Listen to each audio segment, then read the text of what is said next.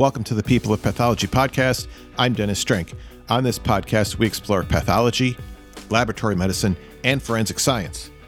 As we've been exploring these different roles within the laboratory, I've been finding it interesting how some of the roles in other countries are similar to what's here in the U.S., and some of them are different. My guest today is Hatice Besaran. Hatice is a macroscopic technician in Turkey. We're going to talk about how the macroscopic technician is similar to the American pathologist assistant, and some ways that it's very different. And we'll also talk about some of the things that she really enjoys about her job. All right, here's Hatice Besaran. So, Hatice Besaran. All right. Yes. All right. So thanks for being here with me today. I'm trying to get to know you a little bit more and learn about you and learn about the job that you're doing and kind of how you got to where you are. So let's kind of start way at the beginning. And I'm curious about kind of the education system there in Turkey, because I know in some countries they kind of steer the students in particular directions depending on what their interests are. Can you tell me about your kind of early schooling and what that was like, and then how you got interested in science? Yes. Hello, everyone. Firstly, this was my childhood dream. After secondary school, I studied Health Vocational High School. I did internship in hospitals, taught high school. During the internship, a sympathy for pathology developed. Okay. This actually sounds very similar to things that I've heard from American pathologist assistants, as well as clinical laboratory scientists and pathologists as well, that once you get into the field and get some experience in the lab, you find out that that's what you really enjoy. I know that was definitely the case for me. I started off as a lab assistant in a histology department in one of the local hospitals here, and once I started to realize what pathology was, I found that I really enjoyed it and I was very interested in it. And then I just wanted to learn all that I could about it. My job is very exciting because everything is handmade. We create great products and ultimately touch patients' lives. That's an important point, because it's really easy to forget that we do affect the patient's lives being kind of stuck away in the lab. I don't know if it's the same as over here where the lab is kind of in the basement of the hospital all the time, but the things that we do directly affects the patients. I mean, it directly affects their diagnosis and also any further treatment that they're going to get. I also agree with what you said about the job being exciting. I mean, it's the same for me here. I think my job is exciting too. I get to see interesting things every single day, and I get to know that I'm helping people. So I'm glad that we have that in common. Now, I'm curious about, like, when you were in school, did you have other people, like family members or other teachers, that were mentors for you or helped you guide you into your career? Yes, we started our microscopy training thanks to our department head, Hüseyin Üstün, with his program Doctor. We were trained by Hacer Ece Özcan. Now, you said that you discovered the pathology field while you did an internship in high school. Is that right? Yes. Okay. Did you like it right away? Like, did you know that this is something you wanted to do as soon as you started doing it? No. Firstly, I don't anything know, but the started in the school pathology. I was very interesting. The other say attract me in pathology. So you're a macroscopic technician, and I know that's similar to what we have here in the U.S., the pathologist assistant, right? Yes. Okay. Now, I'd like to kind of go through what the training was like for you to become a macroscopic technician, because I want to see if that's the same as what the pathologist assistants have here in the U.S. Can you kind of go through what the training was like for you? Yes, for me is macroscopic science. Microscopic wide is very complex Okay. because it's very, very small things, and uh, we must detail revive these small microscopic leaves. And from what you've written about this, it sounds like this was kind of modeled after the American pathologist assistant programs. So you're not only learning macroscopic features of a particular specimen, but you're also looking at the microscopic slides and learning that aspect as well, which again is similar to the U.S. Pathologist assistant programs. How did you learn how to examine the bigger specimens? Like some of the videos that I've seen of you are bigger specimens. How did you learn how to do those? My learning process very difficult. I was constantly studying. There weren't really many researchers in this subject. After 5 years, I felt comfortable. Because I was obsessive, I paid attention to all materials and went to the pathologist for consultation, even in the smallest lesion. Okay, so it took 5 years, you said, for you to feel comfortable doing this? Yes, 5 years. I'm working 10 years, but exactly dominance this pathology for 5 years. Okay, I see. And there was a pathologist that helped to teach you throughout that time? Yes, pathology, every every task. Pathology taught me a lot about everything. I learn about everything. Okay, so that's good. I mean, I talk about mentors all the time on this podcast, and it's important to have a mentor, especially for something like what you're doing, which is not yet a formalized program, although I know you're working to make that happen, and we'll talk about that a little bit later. But so it's important to have somebody that you can turn to when you need some help. And also in your job, you do cytology, and that part is a little bit different from pathologist assistants here in the U.S. We do a little bit of that, but not as much as you do. So did you learn the cytology part first, or was that at the same time, or how did that work? At the same time, learn cytology. In other say, cytology is really cool. The more I look at these cells, the more excited I get every day. I love to evaluate bedside thyroid fine needle aspiration, and I would like to be good psychologist in the future. Okay, so what you're talking about, I guess here in the U.S., we would call that an adequacy assessment, where you actually go into the radiology department for the fine needle aspirations, the FNA procedures, and you're determining if there's adequate material to make a diagnosis. And of course, the other thing that's important about that is you're getting outside of the pathology department and you're interacting with doctors and other staff from other departments, which increases exposure for the lab, and the patients get to see you and they know who you are.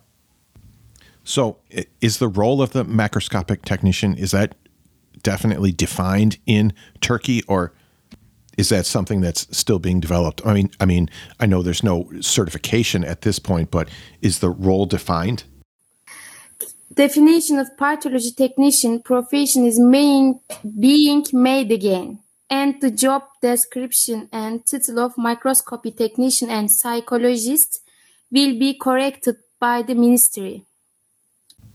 And this is something that you're heavily involved in as well. I mean, working with the ministry to correct and improve the definition of the macroscopic technician. Can we talk about the frozen sections? Because I read in the article that you wrote for the pathologist, you were talking about doing remote frozen sections. You go and cut them, and then you send the images 1,000 kilometers away. Frozen sections? Yeah. Yes. Firstly, Cells, we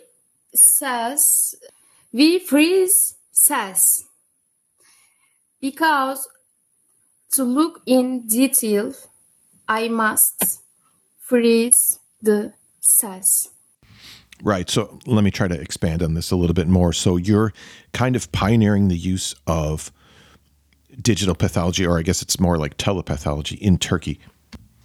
And you're in Kars, and the pathologist that you're working with for this is in Ankara, which is, I think you said, 1,000 kilometers away. So this is basically opposite ends of the country. And the reason that I wanted to highlight this is using telepathology like this allows you to provide healthcare service to underserved areas or remote areas that maybe don't have a pathologist on staff. So it just adds another reason for the usefulness of the macroscopic technician. This is the People of Pathology podcast with our guest, Hatice Besaran. We'll be right back. LabVine enables improved healthcare by helping labs future-proof, transform careers, and build professional relationships. They do this with tools, solutions, and resources curated from internationally recognized sources. I want to tell you about several new features on LabVine right now. One of them is the Lab Relevance Compass from Jeremy Schubert, who you might remember from episode 65 of this podcast. There's also a webinar that Jeremy did that goes into more detail about the Lab Relevance Compass, which you can find on VineStream.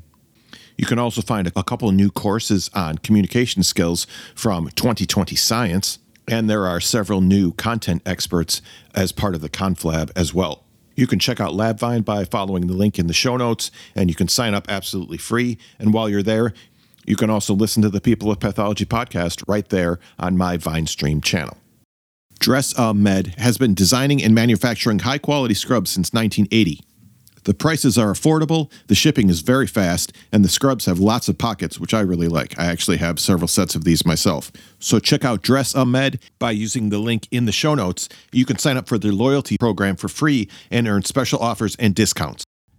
Now back to Hatice Besaran on the People of Pathology podcast.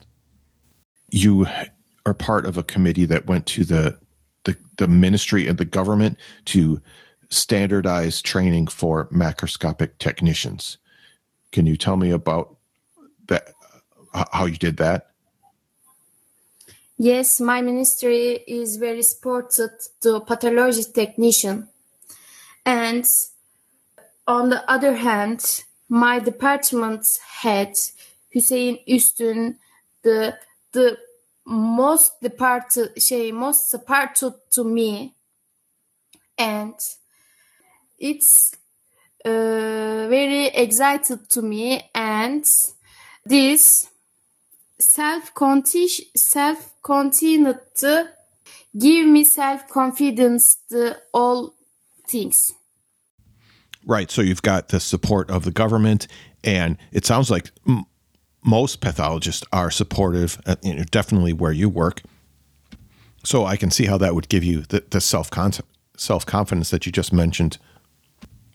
And so you're working to try to define what the role is. And then I think I read that you're working on a certification, or you're part of the committee that's working on the certification. And also that you're working with the other macroscopic technicians in the country to form an association of macroscopic technicians, which I actually find really interesting because that sounds very similar to what we've got in the U.S. here, the American Association of Pathologist Assistants. So I'm very interested to watch that develop for you. We said a little while ago that you use social media, you use Twitter quite a bit. And some of the things that I've seen you post on Twitter, they've been essentially grossing videos. Like, so you show the specimen that you have, and then it's kind of a time lapse of you inking it and cutting it and then taking the sections. Yes. Do you teach other people how to do the job that you do? Is that something you do now or you would like to do in the future? Social media is very important for this process. Every pathology friends meets thanks to the social media meet. Thanks to social network, I had an online meeting with all pathology technicians. We decided to establish a pathology technician association there. We have an opportunity to reach technicians all over Turkey. This is great. I use the social media in eternity. Okay. Are you trying to make a training program like we have here in the U.S.? Yes. Currently, the definition of pathology technician profession is being made again, and the job description and title of microscopy technician and psychologist will be corrected by the ministry. Okay. So, here in the U.S., there's a shortage of pathologists. And from what I've been told, that's the case in many other countries as well. Is that the case in your country? There is a shortage of pathologists in our country, which is very sad. Yeah, I agree with that. It seems like there aren't as many doctors going into the pathology field. Now, you're also in a doctoral program. You're studying tumor biology and immunology. Can you tell me about that? Yes. I made doctorate in the pathology. I made master in biology. Okay, so you finished the doctoral program already? Not finish. Okay. We say it's almost done. And then after that, are you interested in becoming a teacher at the university? Maybe. But generally, I love in laboratory. I love work in laboratory. I love examine to cells, and then in university teachers be. Why not? I definitely enjoy teaching, of course. I also love learning new things. I'm always ready to provide training for the proliferation of many microscopic technicians in the future. Why did you choose to study tumor biology for your doctoral program? Was that interesting to you all along, or is that something new that you found out? I work very hard, and in Monday, in morning, in nights, at night, every day, every hour, I'm working the biology and then pathology. And then the last thing I wanted to ask you, if there's a student who wants to do a job like you do in your country, what sort of advice would you have for them? Yes, I suggest that set their goals and work without listening to the negative thoughts of the people around them. And I advise them to constantly read and work on microscopy without thinking that they know everything. Remember, we don't have to know everything, but we have to try to learn. Okay, that's good advice. I like that. All right, Hatice Bessaran, thank you very much. Thank you very much. Great big thanks to Hatice Bessaran. Here's a trailer from another episode that I think you'll enjoy, and then I'll be back with some final comments on this episode. So you're doing grossing all 3 years, but the first year that it's pretty much all you're doing. Am I understanding that right? Yeah. Do you enjoy the grossing? Well, as I told you, I was not familiar with what was the day-to-day in a pathology lab, so I didn't know what grossing was. And I was quite impressed at first, but I must say, after a week or two, I started loving it. I mean, the surgeon inside of me screams of joy when I'm grossing. And I wish every program gave this importance to that part of the pathological examination, because really what you see in the microscope is what you sample. If you are not sampling it right, you won't see it right, you won't report it right. So right. Grossing is the really first step to a good pathology. And I think every pathologist should know how to do a good grossing. You can hear more from Dr. Raquel Bittencourt as she tells us about pathology in Brazil in episode 59. Okay, so there was a bit of a language barrier on this one. I mean, Hatice was not able to really go in depth on some of these questions, so I tried to kind of fill in the blanks a little bit as much as I could. But I think English is like the third language that she speaks, and I don't know any Turkish at all, so I have to give her credit for that. She wrote an article that appeared in the Pathologist magazine recently, and I'll link that in the show notes if you'd like to learn more about her and the work that she does. And she's also pretty well known on Pathology Twitter, which is how we came in contact with each other. I'm also really interested in her efforts for certification of macroscopic technicians and trying to form an association, because this sounds very much like the early days of pathologist assistants here in the U.S. So I'm curious to see how that goes.